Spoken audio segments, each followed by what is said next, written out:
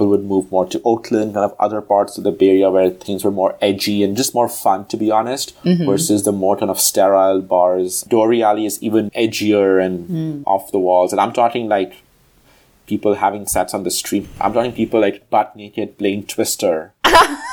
Yeah. Wow. Okay, that's wild. I'm talking someone is tying someone up in a harness or in like a sling, tying them up for like 30 minutes. And then once they're all tied up, like the music turns on and there's like an entire like 5-row deep audience watching this person having sex with this other person. No way. Yeah. Seriously. It's amazing.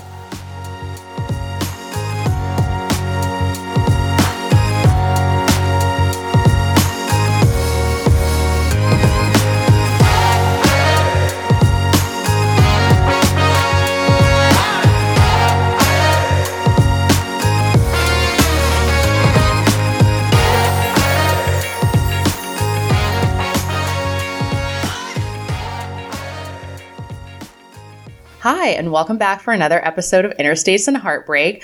I'm really excited today because I have an old friend from UCLA. We met in the dorms. We continued on to the same apartment complex for the remainder of college. Since then, we've navigated outings in Westwood, San Francisco, and even Sao Paulo, where the quote, first world solution to a third world problem originated. I've served in his student government office, and now he's getting his MBA at the Stanford Graduate School of Business. And I'm so excited to introduce Rustam Zberdi. Thanks, Leslie. Excited to be here. That's some intro. I've never heard it summarized so well. It's been a while, but excited to catch up with you today. Yeah, I felt like I had to really span the whole history of our relationship and give listeners the scope of how well we really know each other and all the things we've been through together. Just as a top line. 2009, right? So it's been over 10 years, yeah. It has been over 10 years. That's so crazy. Yeah, it's a lot to uncover, and it's been 10 years have flown by, in my opinion. They really have. Yeah. But that being said, even though we met in 2009, I will say, you're one of those people who I still remember in detail the first time that I met you. And I feel like there's some people who that is the case for, and some people who you're like, oh yeah, I don't really remember. But for you, I still remember knocking on your dorm room, and I was looking for one of your other roommates. I hadn't met you yet. And then I remember you answered the door, and I still remember you were wearing your gold chain, and you had your white sunglasses hanging off of them. I still have the chain, not the sunglasses. Yeah. And then you also had those amazing sandals that you actually bought a pair of for me at my request. And I just remember being like, who is this person? What a character. Yeah, I actually pride myself on a decent memory, but I don't remember that specific moment. I definitely remember the floor in Reber Terrace at UCLA and all of that. And let me guess, it was probably because I had a fake ID before everyone else did, and you were asking for maybe some Sailor Jerry or some beer or something. No, I don't think I knew that yet. I think I probably heard that you had a fake ID, but I think I really came around looking for one of your roommates, and then I was like, oh, who's this person? It was early on in the year, so it was maybe week 1 or something. Right. And it's also just weird being back in university setting, living on campus at the GSB.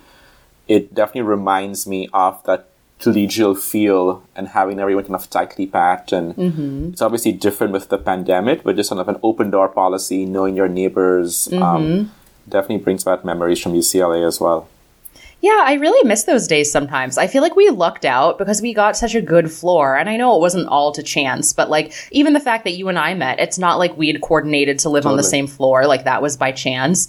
And yeah, we had so many shenanigans that we got into over the course of that year and then beyond. Yeah, no, that was definitely, I don't think much of it was planned at all. I mean, I was in a triple, had planned one of my roommates with me. And then I think there were a couple of other people who kind of knew each other.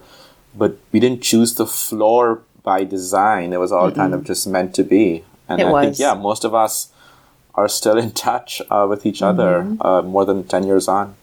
Yeah. And so kind of going back to my mention of Sao Paulo, Rustam and I went to the World Cup together, which was one of my favorite vacations I've ever taken, even though by the end of 3 weeks, I think my liver was in complete disarray. Just because it's the drinks are so strong. I feel like it was a lot of fried food and not a lot of vegetables, but it was all worth it. Yeah, no, that was a super fun trip. Yeah, and I think it was my first trip with friends post-graduation. Really? I'd done stuff Okay. with like family, I'd done stuff for work, but like actually a planned trip with friends. And first time in South America, first time in Brazil. And yeah, it was the FIFA World Cup in 2014. What was it? 1 week in Sao Paulo, 1 week in Rio. Yeah, super fun. Would love to go into those stories as well at some point. But yeah, a lot of incriminating pictures also I think you have where for some reason I was bullied into buying a fedora and Speedos to like fit the part. Bullied into it? I feel like the Speedo was kind of like by design, like just the aesthetic you wanted for that week. I purchased it, Leslie, on the beach in Ipanema. I think outside like Posto 7 or 8 or whatever, wherever we were.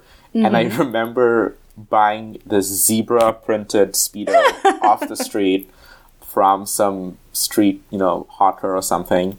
And then hiding behind like a pickup truck or something and like actually changing from my very bro-y swimming trunks, which were, below my knees, all the way up to this Speedo, which was very tight and snug. But yeah, everyone did it there. So when in Rio. Rio, exactly. Wear a Speedo. Yeah. I think you made the right choice, honestly. And the fedora really just rounded out the whole look. Yeah. And I actually remembering that day now, that was probably the peak of it, because after that we started drinking, and I remember there was a time when I just like had my face planted in the sand and I was just passed out.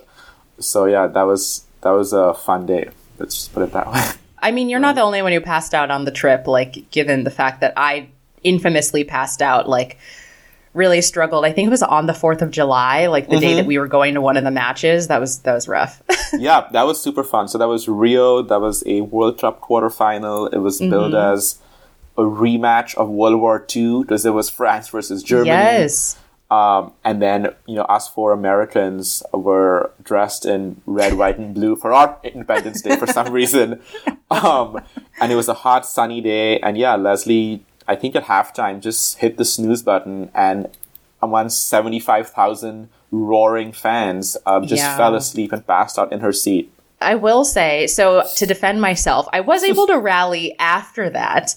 But yeah, I mean, that's, I think, a testament to like how easily I can fall asleep. And like anyone who's close to me will like have some story of me falling asleep in some really unlikely predicament. And that's probably the peak of it. Yeah, no, that's a fun one. And I remember there were other fans around us, and they were just kind of like pointing, like, "Is your friend all right?" And the rest of us were, "Oh, she's fine." Like, she does this all the 20 time. 20 minutes. Yeah, this is exactly. a power nap for her. We'd let her another beer, and she'll be right back at it. Yeah, exactly. You guys know. That was fun. That was super fun. And I know you stayed on after I left, so you had the full 3 weeks there. So definitely your liver had to do a different, pounding than mine did. Yes, absolutely. So I kind of want to circle back to our time in college because I have an admission for the listeners. And actually, I don't even know if I ever said these exact words to you. So we'll get your real-time reaction on the podcast. But in addition to being friends, I had a crush on Rustam back in the day. And it was actually, even though he had the gold chain and the sunglasses, something about it, I was like, yeah, I'm into it. And so in the past, it was kind of like our fall quarter that it developed gradually. And so I remember like during finals week, after finals happened and we were going out, it was like we're drinking together and then we like made out in the streets of Westwood, like after we went out. And I think we were the first 2 done with our finals. So everyone else was annoyed that we were drinking and like being really obnoxious about celebrating. Yep. So yeah, it culminated in that makeout session. And I think we made out a few more times, but it just wasn't in the cards for us. Yeah. That I'm laughing and I'm blushing and I'm embarrassed. But yeah, that was a long time ago. And yeah, it was super fun, Leslie. I remember that. I think the night you're referring to the first time during finals week, I want to say we were drinking this really obscure, esoteric alcohol, Goldschlager or something. Oh my God, you're right. Yes. Which was marketed as like their actual real pieces of 20 carat like silver or gold or some metal in there. And you get more effed up because the pieces of metal like pierced your esophagus or something. Yes. And I was like, this doesn't sound right, but, we're 19 years old, so we'll just do it, Yeah, yeah. But yeah, that was a super fun time, both the end of fall and then early winter as well. Yeah, I missed that. Yeah, definitely. And so I have to give Rustam credit because he was very popular. I was not the only person who had a crush on him. He caught the interest of like a few of our No, I feel like you caught the interest of like a few other floor and dorm mates in like a good way, So I had some competition. It was tough out there. Yeah, well, for all the listeners out there, that was my peak, so there's No, it was not. Living in a tightly packed, dense college environment with people just, rushing over each other to like get my attention. Yeah, it's never been the same since. So thank you for reminding me of those times. Yeah. The glory days. Exactly. I know, right? It's been downhill ever since. No. So to kind of dive in further, I feel like in the grander scheme, even if there wasn't any competition, it wouldn't have been in the cards for us later because, after I think it was maybe junior or senior year, and I would love to just hear your timeline and hear you go through everything, you did end up coming out while we were still in college. Yeah, and every time I say this story, I mean, I remember it very vividly and it makes complete sense to me, but I think whenever I share it with people, and I have recently at Stanford as I've met more people, it's definitely unique in other people's coming out stories. I think that there are two kind of big reasons why. So the first was, as Leslie said, kind of had dated women and, been straight, quote unquote, for all intents and purposes, and I'd never had any inclination about, being homosexual or being gay or kind of being interested in the other side, so to speak, until this one incident happened. I remember it specifically. It was MLK weekend 2011.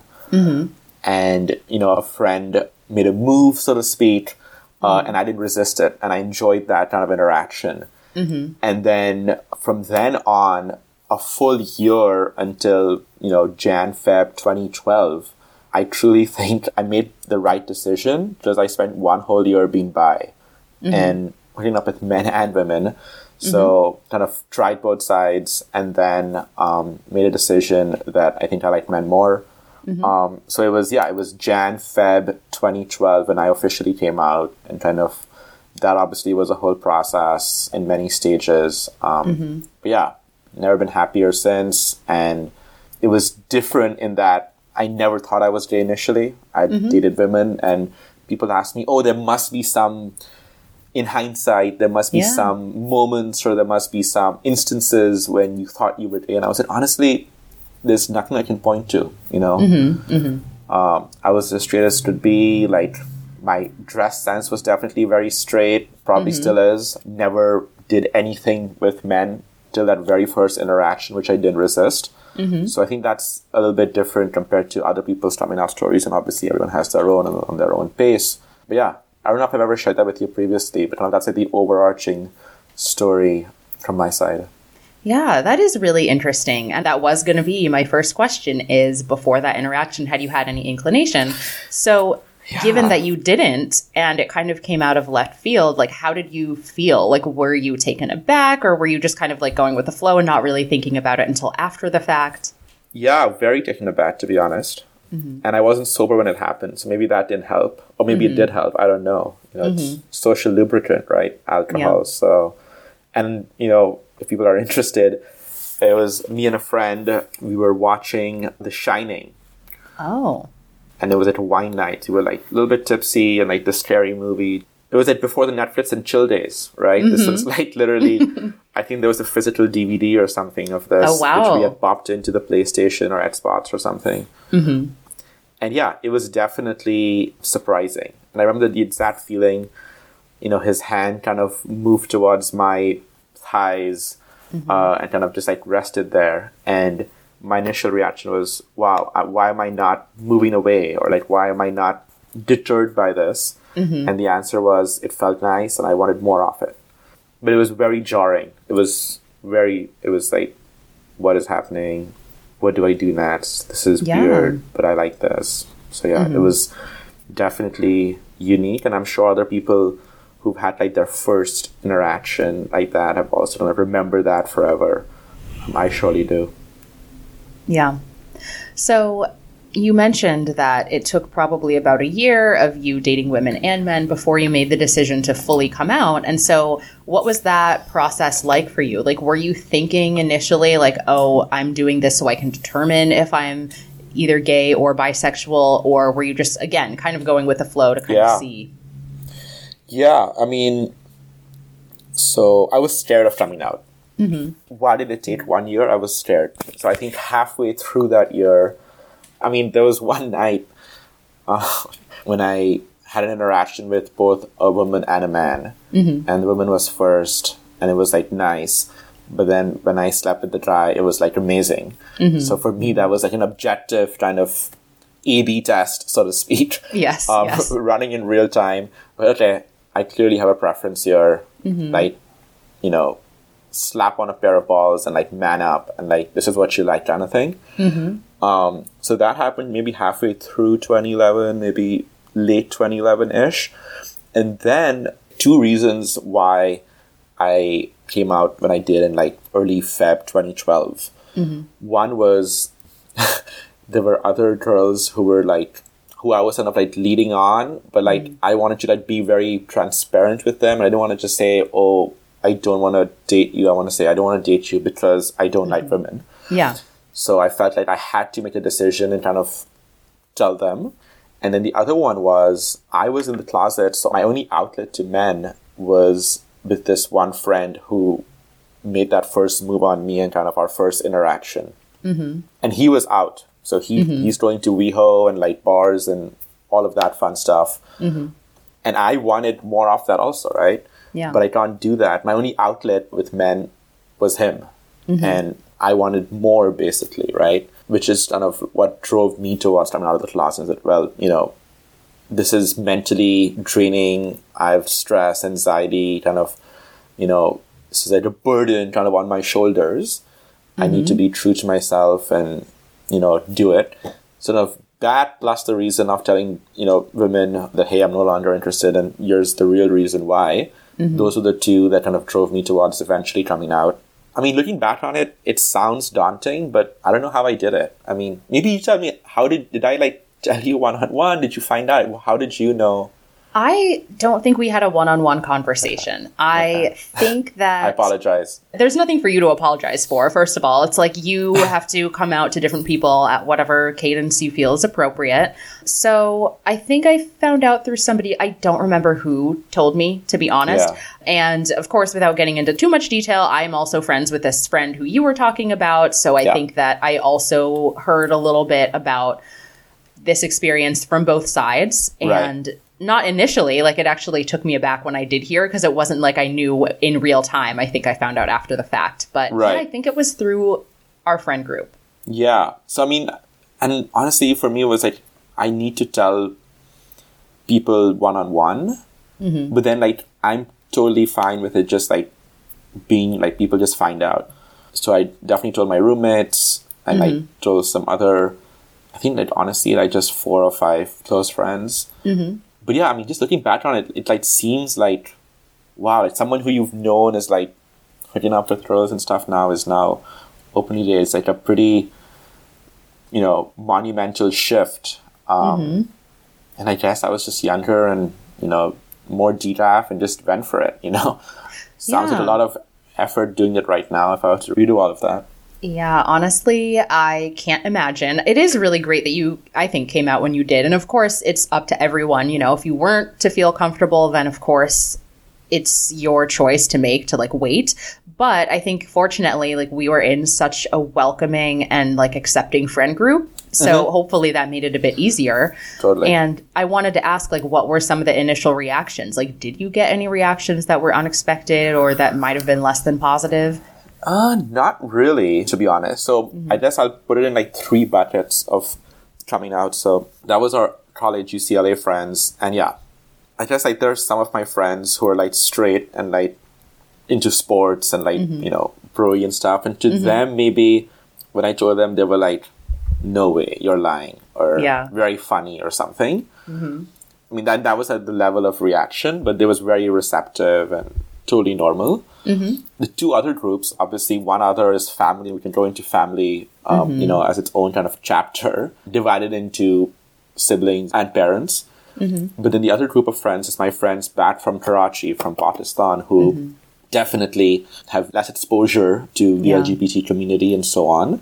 And I had a girlfriend in high school, and, they definitely thought I was straight as well. So coming out to them was not immediately at the same time. So it was more like 2013, 2014. Okay. And there were some funny reactions then. Yeah. Oh, everything from one was, again, I don't believe you, like, show me your dating apps or something. Or like, oh my God. You are lying. Like, this is not funny. Like, why would you joke about this? And I'm like, no, I'm like, why would... You're why like, would yeah, someone, exactly. Why would I joke about that? Exactly. Like, why would someone, like, choose to put themselves on, like, the margins of society, even in, the 21st century. Yeah. But after that, it's been totally fine accepting. Another friend had a funny reaction. He was, like, totally accepting, but his reaction was, it made sense why you were in the closet for, like, a year or two. Like, if I were you, I would also have not come out. And I was like, what do you mean? Like, you want people to come out usually, right? But I think this is more of just the Pakistani mindset, which is unfortunate, Leslie. But there are people who spend their entire lives kind of just being in the closet and have very much, for societal pressures, a heterosexual marriage, family, and then there's the whole different side to them, kind of, which is not exposed to their partner or their family. So I think kind of that's the context behind, you should have not come out or stay in the closet or something. Yeah. But overwhelmingly, it was very positive. The progress which I'm most proud of is honestly educating them on things which, this is again going back 5+ years, but just like using more PC language when you have friends who are gay, or like, and even if you don't, you should just not, use certain derogatory terms, which have now, I want to say, almost been disappeared from kind of our vernacular day to day. Yeah. But at the time, I remember that, okay, like, you can't say this, you can't say this word. You have to actually, like, say what you mean. Like, it's stupid, it's dumb, it's there's no analogous synonym for this. So yeah, those friends were super accepting as well. And yeah, also I remember wanting to come out to them, but I'd always like thinking like, okay, this weekend, or I'll do it here, or I'll do it there. And then you kind of finally like get the courage and like actually say it. So when you had these conversations, and like you mentioned initially, you wanted to have them one-on-one, did you make it like a thing where you're like, let's go out to brunch and like, I want to talk to you? Or did you do it kind of nonchalantly? I think more nonchalantly, because once you like plan, I want to tell you something, it's like... Yeah. People start speculating. Yeah. And someone said this, half jokingly, but it's like whenever someone says, like, can we chat? It's like one of three things. It's like, A, you're dying. Oh my God. B, you're getting married. Or C, you're gay. It's like one of those three, basically. When someone, like, they want money from you or something. Oh my. We're not at that stage yet. But yeah, it wasn't that planned. But basically, in the back of my mind, it was whenever I'm with these people in one-on-one settings, I should just like say it. So I think one of my close friends actually lives in Palo Alto right now as well. I told him when it was just me and him driving back home in Karachi or winter break once, we were in a traffic jam or something, and I just told him then. Another friend, he was visiting Boston, and we were walking back from brunch on Sunday, and I was like, hey, I have to, like, by the way, tell you something. He said, what's up? And I told him, by the way, I'm gay. And he was the one who actually was like, I don't believe you. Like, show me your apps and show me, like, your texting thread history or whatever. Wow. So yeah, it was one-on-one, but it wasn't intentionally planned. And there were some times that I'm like, I should tell them, but then someone got too drawn, or someone else showed up and it just didn't seem right or something. Yeah, the mood is ruined. And I did want to tell them all like fairly close together. Yeah. Because like I want all of my friends to like talk about me as well openly, right? So I don't want like 2 of them know and 3 of them don't. So I think they all kind of happened fairly close together. Yeah. Okay. Yeah. So kind of going into the cultural aspect of it, of course, I mean, you were born in another country. I have parents who were born in another country, and I can't really speak to how conservative one is over the other, but I know that in Jamaica, where my family is from, it's not as liberal, of course, as the United States is either. Like, homosexuality isn't quite as accepted as it would be here. Did that give you any pause about coming out to your family versus coming out to your friends? 100%. I mean, the parents were always the toughest. If I was to draw up like ease, it was, college friends were the easiest. Then sisters, then friends from Pakistan, and then parents. And yeah, it was always going to be difficult, and I did that one last. Did that on Father's Day 2015. Oh, wow. Okay. And unintentionally chose that date, but it was just, there were not too many times, and it was just me and both my parents. It would always be at one, mom or dad, or like my sisters or my aunt or something. So jumped on the opportunity when I got that. And yeah, I mean, it was always going to be tough, and largely because I feel like my parents would feel that they messed up. They, they did a poor job parenting and what have you. So it was always stressful, and I spent the most amount of time kind of thinking about when to do that one because it was the toughest one. Yeah. And how was the experience? Like, did they react in a way that you had expected, or? Yeah. At a high level, positive. I mean, I think all things considered, there was definitely the sense of it ended with, we love you and kind of happy for you. But the initial reaction, it was interesting. So the first one kind of was, are you sure? Is this a phase? And there's this idea that, it might just be a phase and kind of might grow out of it or something. So they said that, and I said, no, like, I'm pretty sure. Like, I didn't go into the whole detail, which I told you about trying both sides. Yeah. But I was like, you're like, well, mom, well, dad. Yeah, there was this one time when, I enjoyed this guy more than that girl. But told them that, no, it's not a phase, I'm pretty sure, kind of thing. And I think there was also this mention of, this is a consistent theme, is like blaming America. Interesting. You think, like you went for college and maybe you had bad company or you were influenced by the wrong people or like the culture. So it's funny because they blame that, and then they also said, what did we do wrong? And like, we should have known or done better education or something. And I'm like, it's not on you. It's like, so those are the initial reactions, Leslie. And then kind of my parents were like dropping me at my apartment in SF. And then I like went up and stuff. And then the next day, my mom said, we want to like talk to you more. Like, we're in the area, we're going to come by and so on and so forth. So it was like nice. 1 or 2 days later. And I just like went in their car and like I was in the back seat and they were in the front and stuff. And the message there was like, we want you to be really careful because my mom's a doctor. My parents obviously grew up in a generation where HIV/AIDS was more prevalent. The mortality rate was a lot higher for that illness. So for them, there was this straight line between, you're gay, have HIV/AIDS and so on, which is obviously not true, but kind of that was their mindset, maybe growing up, in Pakistan and so on. And then my mom told me that, we were very upset and, your father was crying in the car when we went back home and stuff. And like just hearing that, and like I've barely ever seen my parents cry, especially my dad cry. Yeah. So hearing that definitely still, I clearly remember it. But the overall message was, be safe and just, STDs was a big thing. Ever since I went to a doctor for a checkup and my general kind of annual tests, my mom would kind of emphasize getting all of, the STD tests done and all of that stuff. But yeah, that was the process, and it's been interesting, between now and then, 5 years of being out to them. But that was kind of the initial experience of coming out to them. Wow. Well, I love that they followed up to have a deeper conversation, because I feel like sometimes, it might be easier for parents to cope by having that conversation and then pushing it aside rather than actively following up with you. So it sounds like even if it was a difficult conversation, a productive one. Yeah. I mean, so the pushing aside is interesting. They definitely did have that follow-up. And I really appreciated that and all of that. But I can count on one hand how many times we've discussed it since. Okay.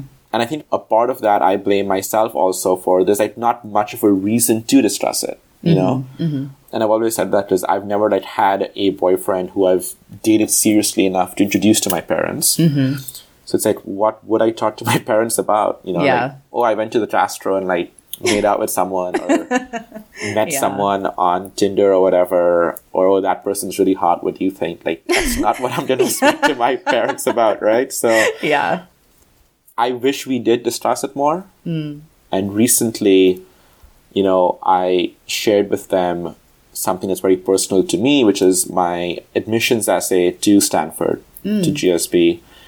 And when I got in, I kind of physically sent them like a printed out copy.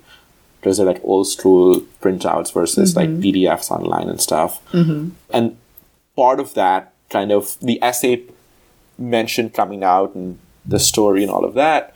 But I had a letter which I wrote with that essay. And in it, I mentioned how, I want to live the same life they're living.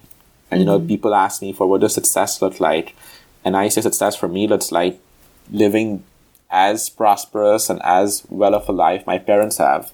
Specifically, they're 61 and 63 years old right now, I think. They've been married for, 30, 35 years. Yeah. They have 3 kids who they've put through, undergrad and graduate studies. And now the kids are all kind of independent and on their own, And if I can do all of that, by the time I'm their age, I would be super, super, super happy and, fortunate and blessed. So I kind of told them that stuff, which was, this is what, what I want as well. And there was no kind of, not reception of that, but there was no acknowledgement or there was no like deeper dive into that. Said, oh yeah, we got the letter, we loved the letter, it was awesome, thanks for sharing.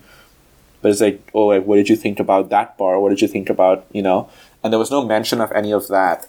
And I could have probed more also on that, but I was hoping that, we would have more of a conversation, but we didn't.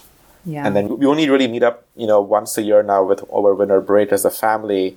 Obviously not this, which is a bummer. Yeah. And a big reason of being bummed about that was not having those conversations and, all of that. So definitely it's high on my priority to kind of discuss, I don't know how to put it, my sexuality or like my dating life or at least my aspirations for those things with my parents more openly. I love that. And it's such a vulnerable move to share that with them. And so I understand you said, you could have been more proactive, but I feel like, you did take that first step. And so I know that in any communication, especially about something sensitive, the hope is that someone kind of meets you halfway. So hopefully the next time you're able to see each other in person, they have more of an opportunity to do that as a follow-up. Exactly. Yeah. And I think, and I've like drawn these images in my head many times of like, my parents be visiting and like maybe it's like just me and my mom, we go for a walk and I'm like, like I want to get married, have kids, all of that. And like, I think that the fact that she knows that will, I think, give comfort because she definitely, wants to be a grandmother and like have a family and all of that. But B, I'm like, also like help me. Like if you know any guys out there who like fit my preferences and my bill, like because for straight people, there's a lot of that, right? Parents helping and sending proposals, and in my culture, we call them... Not my parents. They do or they don't? I mean, my mom does not do that. Does not? Okay. No. Maybe it's more of a South Asian kind of thing. But I'm like, like, it's like a real life app or like a real life like matchmaker, right? But with accountability, because you're probably not going to ghost someone when you know their aunt. Yeah, that's true. No, that's true. I mean, I'll add one more kind of tangential point. One thing that kind of annoyed me was even after I came out to my parents, they would forward me these emails of these people who were interested in meeting for like marriage purposes. Oh. So this is like a thing that happens in South Asian culture. And I would hope that like, my dad would just like say, oh, you're not interested or whatever. Yeah. But there was a time when he like forwarded this and I was like, why are you forwarding this to me? Like, I told you I'm not interested. But maybe it was just them in denial or like, oh, it's a phase or something like that. Yeah. But if you want to do that for like, for men, please go ahead. Yeah. Yeah. So I'm curious because I have heard, of course, that is a tradition in Southeast Asian culture. Does it really, in present day, does it happen for, gay and lesbian couples? Like, will parents send? Not that I've ever heard of, Okay. And I have a few friends who are openly gay and stuff, who are Pakistani. But yeah, I've never heard of like, I mean, friends will for sure, right? Like friends will tell, oh, you should meet so-and-so. But for parents or aunts, no, like that's the dream, Leslie. Like, yeah. I mean, there are not that many, right? Openly LGBT. But yeah, that would be amazing. I mean, I don't know, did you see the Netflix show Indian Matchmaking? Yes, I was going to bring it up. I did. There should be a season 2 of that with, different preferences and date and like lesbian couples or whatever, There definitely should. Might be asking for too much too soon, but hopefully. But that's so sad to think that it's like too much, like it's 2021. Yeah, no, you're right. You're right. It is 2021. But yeah, I mean, those countries are, significantly behind when it comes to these issues. So yeah. It's sad. There's maybe a lot of catching up to do. Yeah. But that's the dream, is I just have someone like send you like not just profiles on an app, but like binders full of people. Yeah, like so much I want their information. LinkedIn. I want like their references. I want like their what did they order at Starbucks? Like all of that stuff. Yeah. All the nuanced details that you usually get on like a 4th date. Exactly. Like why waste that time? Like we have all the information at our hands, at our fingertips. Better use it. Yeah. Maybe you should sign up for a matchmaker here. I know, right? I mean, yeah, I've always said jokingly that I'd always throw money at my problems. So like, trying to lose weight, like get a personal trainer, life coach, therapist, all of that. So maybe I should just like throw money at matchmaker and help me find someone. But I'm cutting down on all of those expenses. Just I'm a student now, right? So I have no income.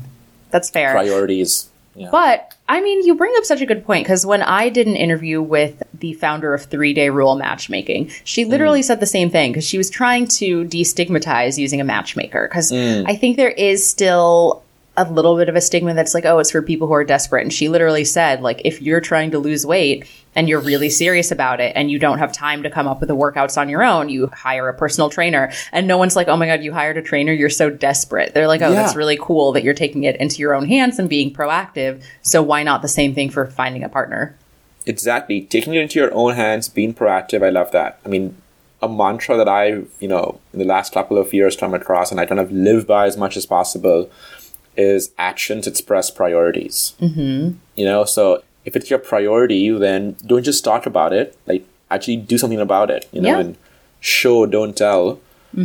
So yeah, absolutely. I mean, if it's top of your list, then, leave no stone unturned. And if that means having professional support, then I'm all for it. Yeah. Do those exist, Leslie? Like just individual matchmakers? I've never even heard of that. Like, yeah, so with 3-Day Rule, and unfortunately I have not signed up, but the way it works is like you would sign up and it's a commitment that's like all encompassing, where they'll like go through your closet and be like, okay, let's pick out some outfits that present you in the best way. They'll take headshots for your profile. And then I think they have a few meetings with you to understand what your preferences are. And then from there, they will send you people who they think are a match.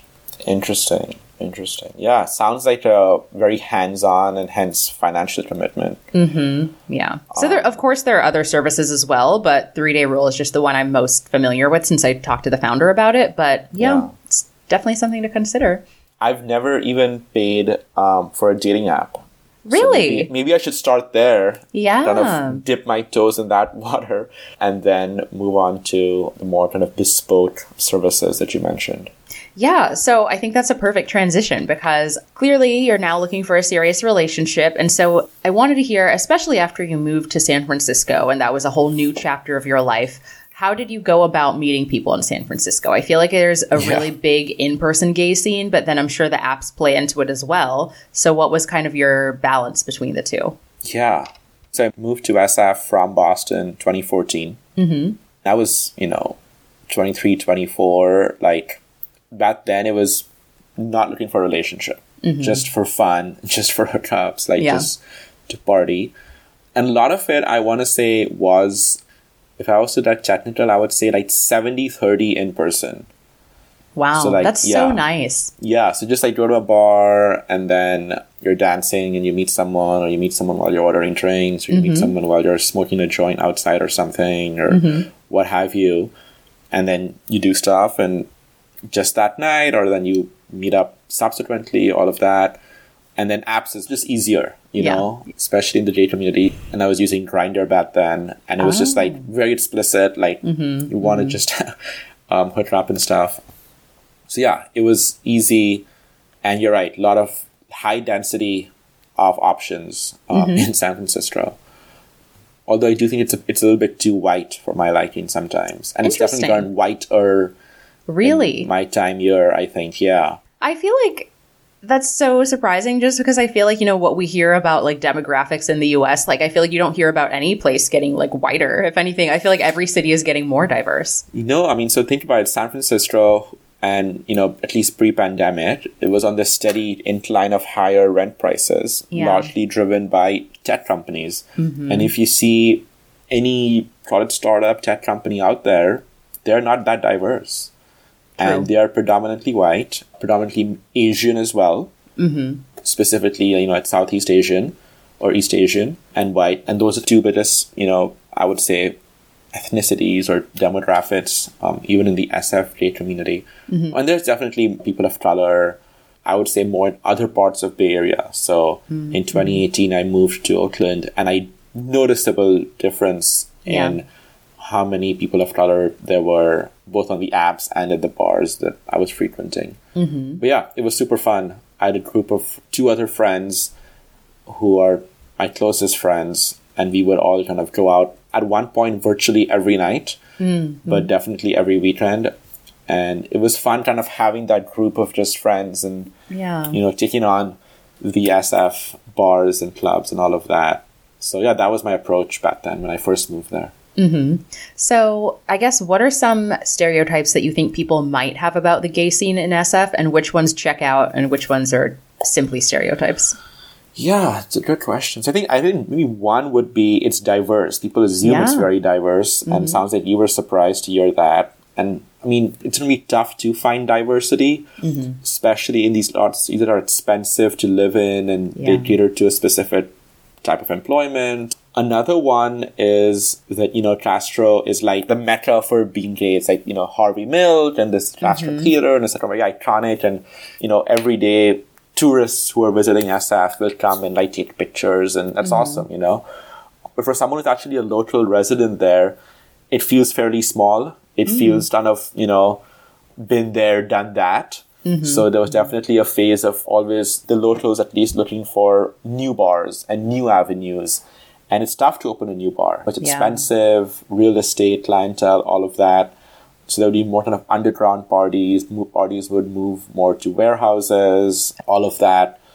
People would move more to Oakland, kind of other parts of the Bay Area where things were more edgy and just more fun, to be honest, versus the more kind of sterile bars and so on. Another thing which I think I would mention is, and I don't know if this is like a stereotype that's not represented, but there are these 2 fairs or events. One is called Folsom Street Fair. Have you heard of it? I haven't, no. There's a street called Folsom Street, and they shut down the road there, and it happens like late September. Okay. There's another one called Dory Alley, and those are like famous, Leslie. So people like flying from all over the world for these, and they're like leather / BDSM / bondage like aficionados attend those, and I've been a few times, and they're super fun. Wait, how is it? Like, do you dress up in like leather and BDSM gear? Yeah, I mean, most people would. Yeah, you have like you're shirtless and you're wearing like leather Speedos or something. Love and then that. You have like a harness on you or something. That's so fun. I, of course, am like a lot more conservative on this stuff, and I'm wearing like a black t-shirt or something and like black shorts or something. Dang it. I know, right? Maybe next year. But those are super fun. Those are uniquely SF. Okay. I've not seen that elsewhere. And the fact that people fly in for that, kind of it has a reputation. I appreciate that because I think that's been around for a number of years. A lot has changed in the Bay Area, but that has not changed. None of that stayed a constant. And Dory Alley is even edgier and off the walls. And I'm talking like people having sets on the street, people like watching. Oh, wow. I'm talking people like butt naked playing Twister.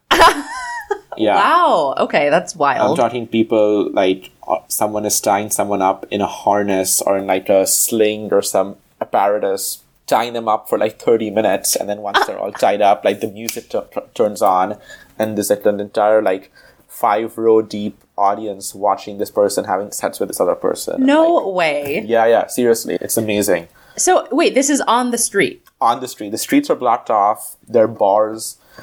which are open and stuff, but everything's kind of happening outside the bars on the street. There are different stalls set up, there are kind of different stations and stuff. And yeah. So what's the history behind it? Like, how long have these been going on, and like, have they kind of evolved to get more and more crazy as the years have gone on? Yeah, I mean, I wish I knew the full kind of accurate history, but I want to say it's been on for a number of years, like decades on end, and they're still happening. Obviously not in the pandemic, but I think they're like a virtual one or something. I'm not sure. Yeah. I've heard it has become less authentic in that a lot of tourists come. It's not just SF locals, and a lot of straight people come just to watch also. Okay. And, you know, I mean, is that like annoying? I don't know. It's a great question. Not to me personally, but I also do recognize I have certain privilege compared to other people who are LGBT. I'm cis. People would say straight passing or what have you. Other people maybe want more comfort in solely LGBT circles and don't want straight people kind of infringing. And we can go more into that because I have some interesting kind of observations on that. Yeah. So it's become more kind of women and straight people and then tourists and all, especially Folsom. But Dory Alley has, I think, stayed more kind of authentic to its roots, and they're like people giving blowjobs at the bar and stuff like that. I mean, I will say, and then one other thing just to round off the stereotypes of SF topic, there used to be a bar on 2 or 3 blocks away from where I used to live, which shut down like 2 years after I moved there. So I only went there a few times. And on Tuesday nights, Leslie, they would have like, I don't know, orgies or like sex parties or something. So the whole thing was, if you were in the know, they would email or text you a password. And then you have to like say the password at the entrance, otherwise you cannot enter. And yeah, people remove their clothes and they're having sex and all that. So then, that's something that's very, in my opinion, unique to San Francisco. Again, not visited and not experienced all of this in New York and other cities, so maybe it does exist. Yeah. But to me, it was like, wow, this is very SF, which I appreciated. But then the fact that bar shut down clearly shows that things are changing and attitudes are changing and so on and so forth, which is unfortunate. That is unfortunate. Like, that's so cool. And I was going to say, like, it really makes the speakeasies that I've been to in LA seem so performative. It's like, we have one where it's like, oh, you walk in and there's like a woman on a bed and then you have to like know where to go. But it's like the woman on the bed is fully clothed and then the scandal like ends there, you know, like versus walking in and then the scandal's just beginning. So it does sound like it's something that is uniquely SF, but who knows, you know, maybe I'm just not cool enough to know where all the sex parties are in LA. No, I think the gay community is just cooler overall, and it's not it's you. True. It's not That's you. True. It's just us. We're more extra when it comes to that. Going all in. I love it. Yep. Yeah, like pun intended. Yeah. So I'd love to hear more about, you alluded to your thoughts about being more privileged within the gay community and some observations that you had around that. So I'd love to hear what you meant by that. Yeah. I think there are people who are trans, people of certain minorities, people who are non-binary, who have different sexual preferences. I think compared to maybe them, me as a cis male, you're at Stanford working previously in professional services and tech companies and so on, I definitely think my experience is only through my eyes and my lens, and those of others would be very different. And an example of kind of when this came to mind for me was, I was discussing with a friend how bars in Castro, there was an article in the Guardian or the Telegraph, a newspaper in the UK, which mentioned kind of how people were unhappy that these historically queer-only establishments now had straight patrons also. Here's how it plays out. It's a Friday night, you're done with work, 2 of your friends are also gay, and you go to a bar in the Castro for happy hour. And then other friends hit you up, say, hey, let's meet up, what are you doing? And they're straight. And you say, oh, like, come to so-and-so bar. Yeah. And then everyone kind of, I guess, does this. So then there's these straight people in Patagonia vests who are like very straight looking at bars. And people kind of find that, I don't know, maybe problematic in that if you're at a gay bar, you want the assumption that every man here I can hit on and is open to men. Yeah. So like, why are these straight people here? They have all these other bars to go to. We only have these bars. Yeah. While taking up space and all of that stuff. Another example was someone mentioned this in the SF Chronicle. I remember they were doing a stand-up comedy show at the Castro Theatre, which is like a famous, beautiful theatre. They said that most of their content and their one-liners and their riddles and jokes and all were focused on the queer community. And they were just inside jokes or things that stuff about Grindr or whatever that people would get only if you are LGBT. And over time, they noticed that people were just not laughing the same way at their jokes because most of the crowd was now not from that community. And the same content was just not landing with these straight people. And they were just kind of like confused or like blank faced, which sounds really sad or just weird also, right? So my kind of overall question is, I totally recognize that people need the safe space and want to stay kind of queer only and not open it up to others. But at the same time, for decades, we fought for equality. For all intents and purposes, we now have equality in terms of marriage and civil unions and taxation and representation. Not 100%, but at least in theory, we do. Why do you want to still stay different? If you fought for equality, why don't you want to just mix in and kind of all be one? Why does it have to be kind of so segregated, so differentiated? And I think that view is one of privilege, which I find it fine. So I don't mind if there's a straight person, but I think people who are certain subsets of the LGBT community may be more uncomfortable with or have had traumatic kind of experiences with people who are not accepting of their appearance or their beliefs. So I'll stop there. I don't know if that made sense, but that's my view on that. It absolutely does. Yeah. And it is such an interesting perspective. Obviously, one that I have my own thoughts on, but of course, I'm not in the gay community. And so my thoughts are not really relevant. But yeah, it's interesting because at a surface level, I would have thought, like, I think it's really cool to have the idea of people who, especially males who are straight and are like, oh yeah, I'll go to this bar. Like, I don't care if it's a gay bar or a straight bar. And to me, that is seen as progress. But again, I can't speak to what it's like to be marginalized in that sense and to feel like, okay, now this is no longer a safe space for me because people who are not like me are invading it. Exactly. So I can see it go both ways. I never thought of that was like, oh, look at its progress. Straight people going to gay bars. Like, I mean, albeit our bar is very low for straight people. Like, them being open to go to a bar which has alcoholic, really, really strong drinks and which are typically very cheap and has amazing music because, we have better taste in music. Not me, but, my people. We've already addressed your taste in music. Exactly. So, wow, our bar is so low for straight people, but we're happy, we still love them. And this is something which I, not routinely, but periodically raise this question with other people who are also gay and kind of have lived in these cities and their opinion of should we stay separate or all be one and blah, blah, blah. Yeah. It is a really interesting conundrum. That's so tough. Yeah. And it's hard because I feel like you can't really effectively put into place a rule that says like no straight or like cis males, like that you couldn't do that.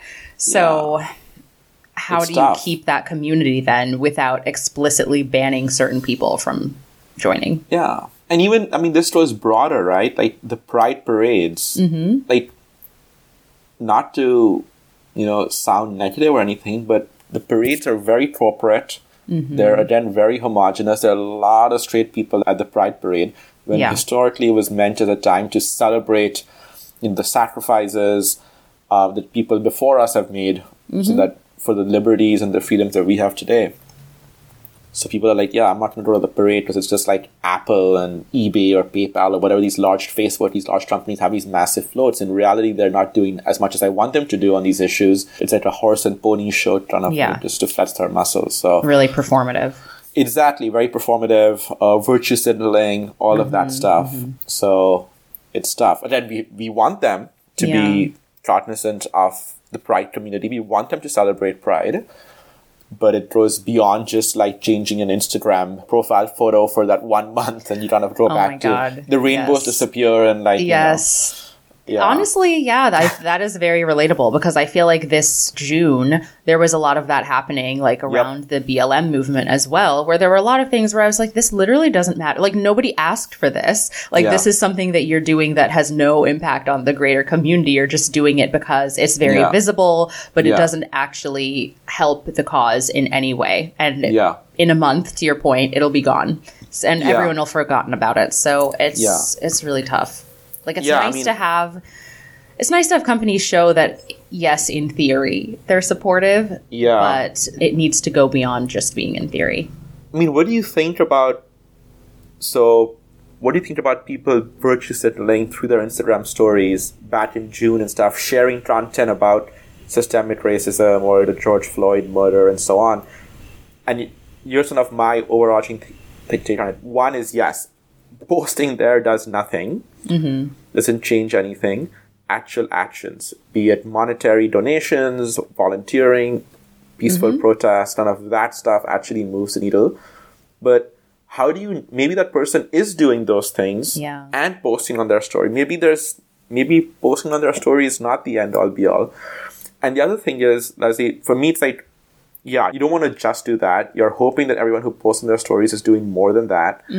And for me, even if the stories themselves were in isolation, if there's one follower out of your, hundreds and, thousands of followers, if there is one whose mind was not changed even, but it just sort of made them stop and think about what you posted, and it would be worth it. It would justify the post. So I've had this discussion with people back at work over the summer also. Like so-and-so is just so performative or just flexing, and in reality, I'm like, I don't need to hear this. I'm like, well, this person went to high school in Kansas. Yeah. Maybe they have... It's a big step for them. Maybe they have like one follower whose mind they can, again, change or at least begin the process of change. And for me, it would justify posting that. Yeah. What do you think? I mean, what am I missing in that argument? I actually agree. And this is slightly different, but I had a conversation with somebody about something similar around the same time. And so in the time when people were posting, I noticed that a lot of fashion and beauty brands were making a conscious effort to also highlight diverse models. And like, even the ones where I'm like, oh, I've literally never seen like a Black model on your page before. And now all of a sudden that volume has increased quite a bit. And so someone had said to me, like, yeah, I just think it's really phony because they're just doing it because it's now what's expected of them. And what I said is that, like, yeah, I actually do believe that's the case for most of these brands. Of course, I'm not there in the boardroom where they're making these decisions, but it's safe to probably assume they're doing it out of a sense of obligation. However, I feel like representation is so important. Like, thinking about my upbringing, like, so rarely would I see in the magazines that I would read, like, models that looked like me. And so I think just even if it's performative, it's going to trickle down, and like younger girls are going to be able to see standards of beauty that reflect themselves. And that is still going to have a positive impact regardless of what the motive was. Yeah. So I think it's kind of similar.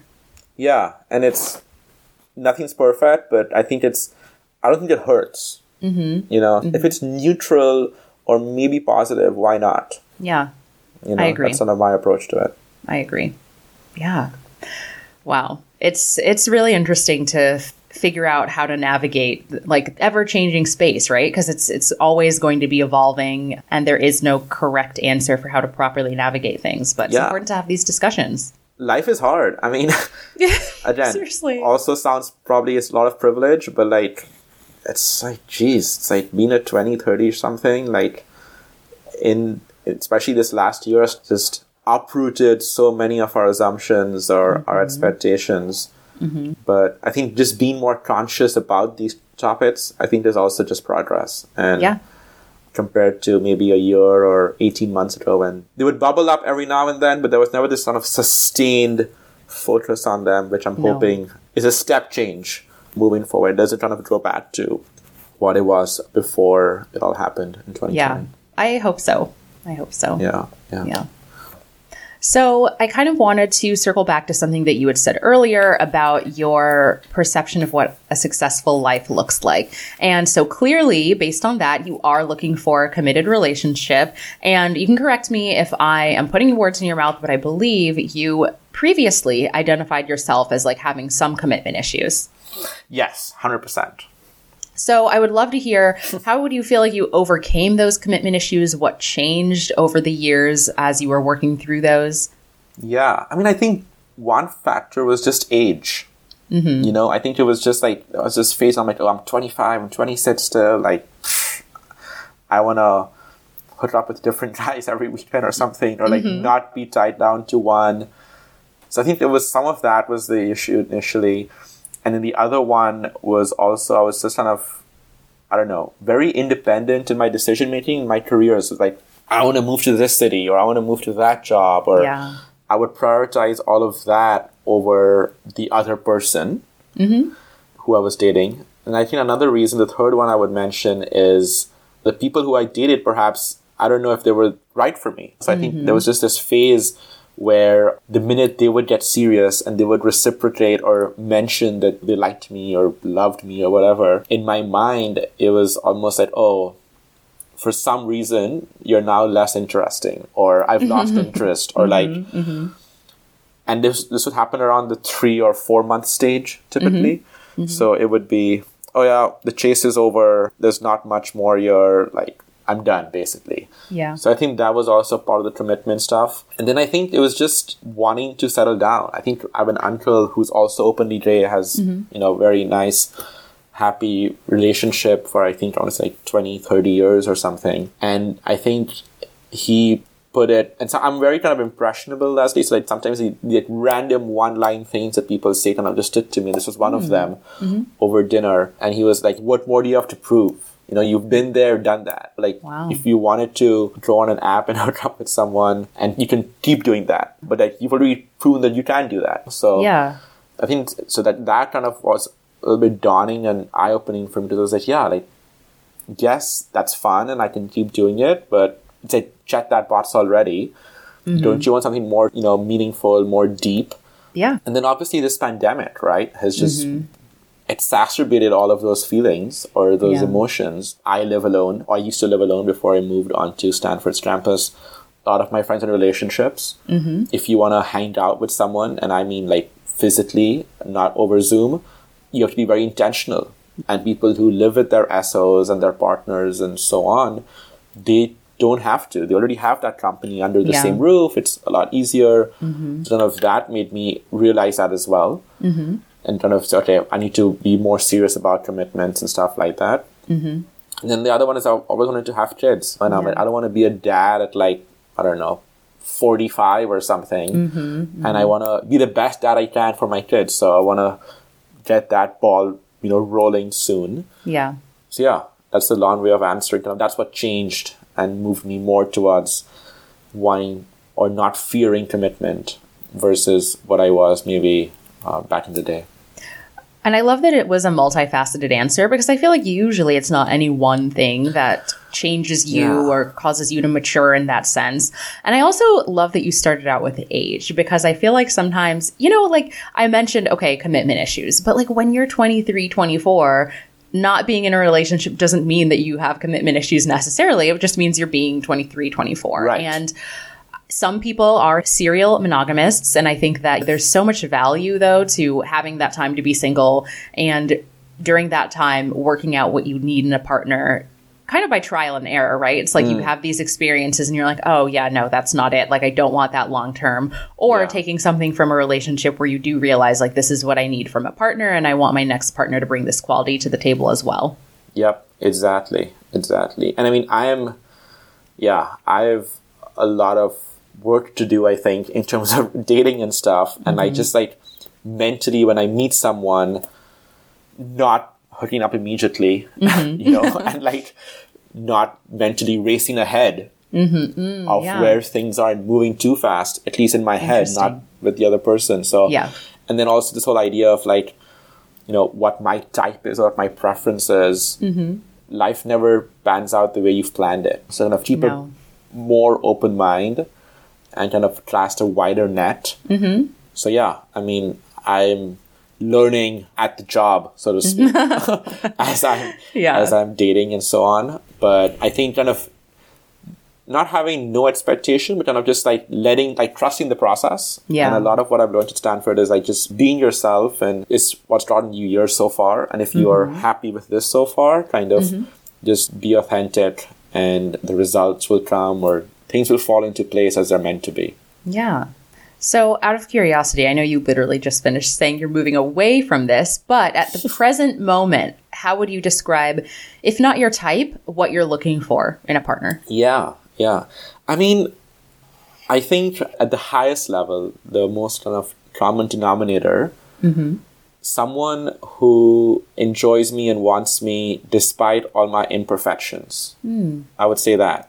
I have insecurities. I want people to just kind of like me for who I am and allow me to be the best version of myself with them. Yeah. So I would say that. A different way of answering that is someone to just experience life with. I think I live a pretty fun life, and I want to travel the world with someone, and not just with friends or do destination weddings and stuff like that. Yeah. I want to experience just like day-to-day activities with someone. And then what does that person look like? I definitely need them to be ambitious. I think we all do. We all have a very high bar these days for our SOs.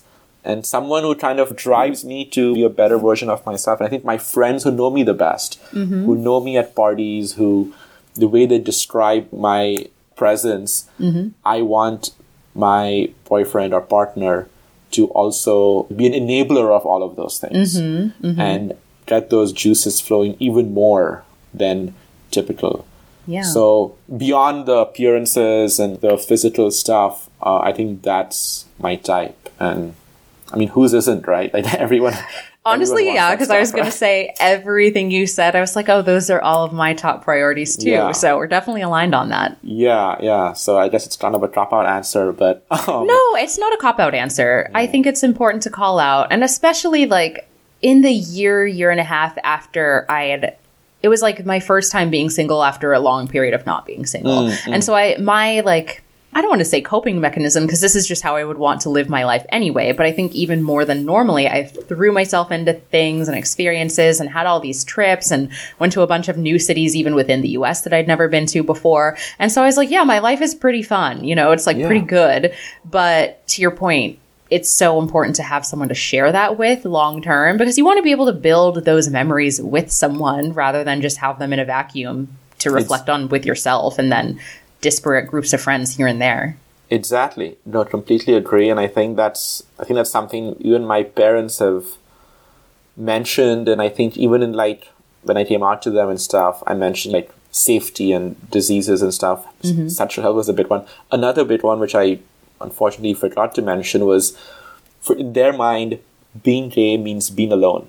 You die young because of HIV, AIDS or whatever, and then you die alone because you're single, there's no family. The picture in their mind's been painted from like the 70s or 80s or whatever.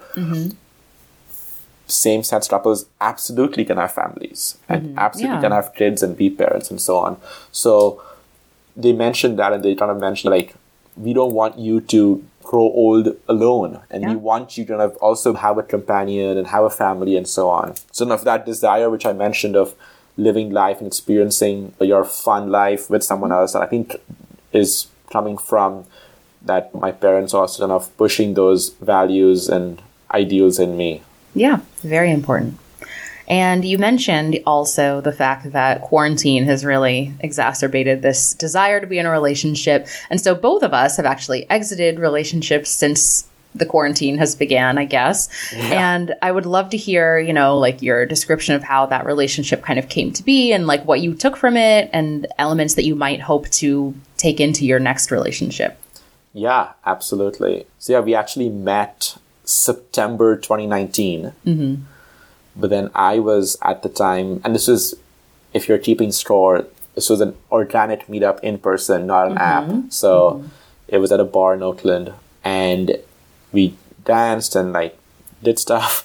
And then I was unfortunately very busy at that time preparing for my business school applications. So I told him, I want to get to know you more, but I'll be honest, right now, my like sole purpose in life, my only priority is applying to GSB and Stanford and so on. So can I like hit you back up in January 2020 when I submit those. And he said, yep, sure, makes sense. So then we were dating from kind of sometime in Jan through early June-ish. And yeah, it was super fun. It was nice entering quarantine with someone. He lived a mile and a half away in Oakland. So we didn't live together or anything, but very close. And it was definitely weird then breaking up in the quarantine as well and going from having none of that someone to not. And it was actually the first one, Leslie, in a number of relationships, a number of years, where he left me versus I usually break things off for commitment issues and so on. So going back to what you said about what are you moving forward with in that relationship, I mean, honestly, as much as it sucks that didn't end up continuing, as my therapist reminded me, at least now I know that there's someone out there who checks the bill and kind of is meant for me, or at least I think so. Versus previously, I was, no one like hits my bar, or like everyone is boring after 3 or 4 months and so on. And with this one, it wasn't the case. It was interesting. I wanted it to go on and on and on and so on and so forth. Certainly, at least knowing that that person exists was a positive, and that's something I would take forward in my next relationship. I think another thing I could be more expressive about my feelings. I could open up more, I could be more vulnerable and be more intentional about being vulnerable. And I think my ex wanted more of that, and I could have done a better job of doing more of that. And I think it certainly makes the relationship deeper and stronger once you do that stuff. Yeah. There's actually a list of 30 questions or 21 questions from New York Times. Have you heard of these questions? Yeah. Isn't it like 30 questions to fall in love or something? Exactly. And it's like, when was the last time you cried or something? Or like, what is the best present? Or like deep stuff. So like, we started going through those, and like, I was told to like use those to go deeper. And that was fun. But like, I think like doing more stuff, maybe not as engineered as that, but like kind of using those topics and kind of getting deeper with people is something that I want to do and something I'll take forward with me going forward. Wow. I feel like I shouldn't be surprised, but in this like closing portion of the discussion, I've realized so many parallels, because not only are all the things that you're looking for exactly what I'm also looking for in a partner, but what you described about like what you're taking from your last relationship is similar to my experience, because I think similarly to what your therapist said, it's a positive and negative, because I think your therapist posed it in a positive way where she's like, oh, well, now you know that there is someone out there who keeps your interest. There is part of a negative side of me that's like, but now it's going to be hard to find someone else like that, because it is hard to find someone who checks so many boxes, not to sound super methodical about it, but it's daunting, but promising at the same time. Yeah. I mean, I would take the glass half full, and I would say, well, previously you thought they never existed. Now at least there's one of them. And to your point, maybe there's just one and there's not two. But I mean, this guy, let's be real here. He wasn't like perfect. You know, there were boxes that were checked. Yeah, that's true. There were boxes that were checked. They weren't all checked off and stuff. But I'm still trying to take hope in the positivity of it. Okay, there is someone out there. And yeah, I mean, that's what I'm going forward. I'm actually going on a date later on today. Oh my gosh. First date? First date, yeah. Wow, what are you guys going to do? It's tough, right? It's like there's no outdoor dining. Like, what do you do? So I think we've literally like chosen like a random park or something near where both of us are. And yeah, like honestly for me, even if it's just like sitting in a car and like having a coffee or something and just like chatting would be fine. I don't know if I want to like day drink right now, because I did a lot of that yesterday and Friday. But yeah, it's in a couple of hours. Hopefully it's like warm and sunny and stuff also. Yeah, there's not that many options of first date. I mean, I've done like tennis recently. Oh, nice. Or I've gone for like a hike or a bike ride. I don't know, a part of me feels like that's too friend-zoney for a first date. That's okay. It's so interesting, because I did a hike with someone for a first date once. It was like we did a hike to the Culver Stairs, and then we got ice cream afterwards. And because it was when things were a little less crazy, like I think it was when things were starting to open up in LA, but it was still a pandemic. So it's like, okay, are we going to hug? Whatever. It's like there isn't really that physical chemistry that there might be pre-pandemic.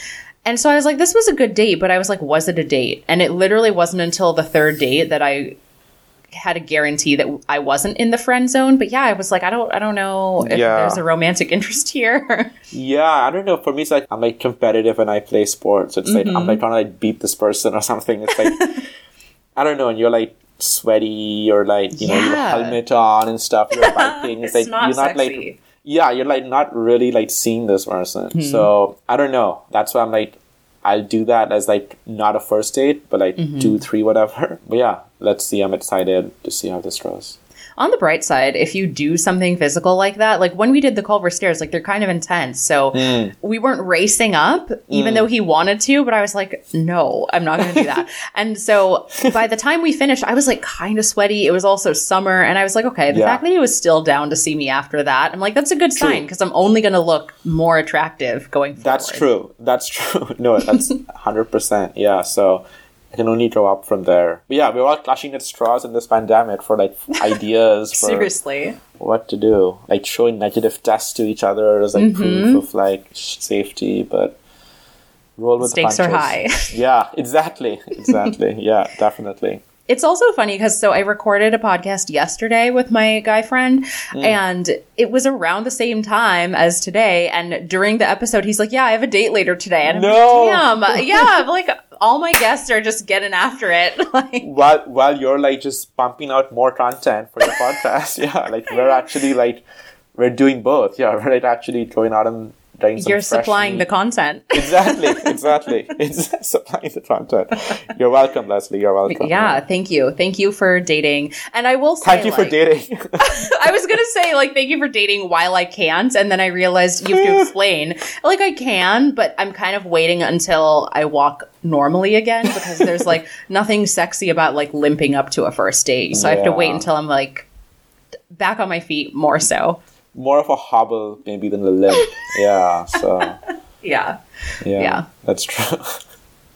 Okay, so this is a perfect transition into the game I wanted to play with you. So I wanted to play Red Flag Deal Breaker and just to lay the ground rules. So in this case, for all of these, you are in the early stages of dating this person. So maybe like first 3 dates, everything else has been great. There have been no other red flags, but this comes up. Are you going to stop talking to this person or is it just a red flag that you take note of? Or maybe it's not a red flag at all. And the theme to this, apologize if I'm being too stereotypical, but I kind of picked things that I thought might be stereotypical of someone in SF who like might work in tech, like a tech bro. Sure. Yeah. Okay. Let's do it. So the first one, on your first date, they bring up their Bitcoin investment strategy as a topic. Not a red flag at all. Okay. I'm super bullish on Bitcoin. DM me if you want to learn more about my opinion on that, but not a problem at all. That is great. For me, I would love to learn more about it, to be honest, so maybe I will DM you. But I don't know that I would want to talk about it on a first date. So not a deal breaker for me, but like an orange flag. An orange. Okay. Yeah. So what are the options? It's red, orange, or just nothing? It's like, technically it's red flag or deal breaker, but if it is neither for you, then you can explain why. Okay. Yeah. There's some context there. Okay. Yes. Okay. So the next one, you find out that they paid to get a DNA test done for their dog. Oh, yeah. I mean, the fact that they have a dog, I love pets, especially canines, so I'm all for that. And yeah, God, maybe I'm going to come across as like superficial or shallow, but like, what's wrong with the DNA test for a dog? I mean, that means you really care about the animal, yeah. That's true, but it's not about like, oh, are there any genetic like predispositions to disease? It's like, oh, I just wanted to know like what like breed they are and all. Like it's more of a vanity thing than a practicality thing. Okay, maybe I misunderstood. I thought it was more for like let me screen the dog for like late onset blindness or like no. No, it's like they adopted it and they're like, oh, I just want to know what breed it was. Yeah, that's like, why do you care so much? Like, yeah. And that's like, honestly, that sounds like a lot of money as well. So it's like, exactly. Why don't you, exactly. Why don't you do better with that money and not spend it on just knowing what % your Shih Tzu is from like this part of the world. Yeah. Yeah. Yeah. All right. So the next one. They schedule a first date over Zoom, and before the date, they send you an agenda with bulleted conversation topics. That's a pretty dark orange, maybe a red. It's like, I mean, unless if it's like funny, unless the bullet points are like different drinking games or like inside jokes. That would be fun. Like when you were texting or chatting or something. But like, if they're serious about that, it's like, no, sorry, dude. Like, yeah, that's someone who like can't let loose. Exactly. I'm like, open a couple of buttons and like have a drink or something. Like, fall back. Yeah, that'd be a pretty bad red flag. But I do like your positivity that maybe they're doing it as a joke, in which case it's a green flag. Like maybe it's like a spin on the New York Times questions, and it's like, let's like move into this part of like, and so on and so forth. So maybe, but like just an agenda on like intros. What did you do yesterday? How many siblings do you have? I'm like, no. Like, sounds exhausting. So that one, I have to say, I didn't even make that one up because I was scrolling through Overheard SF. No way. For like inspiration, and apparently someone had that happen to them. Wow. Tangent. I actually submitted a post to Overheard in SF.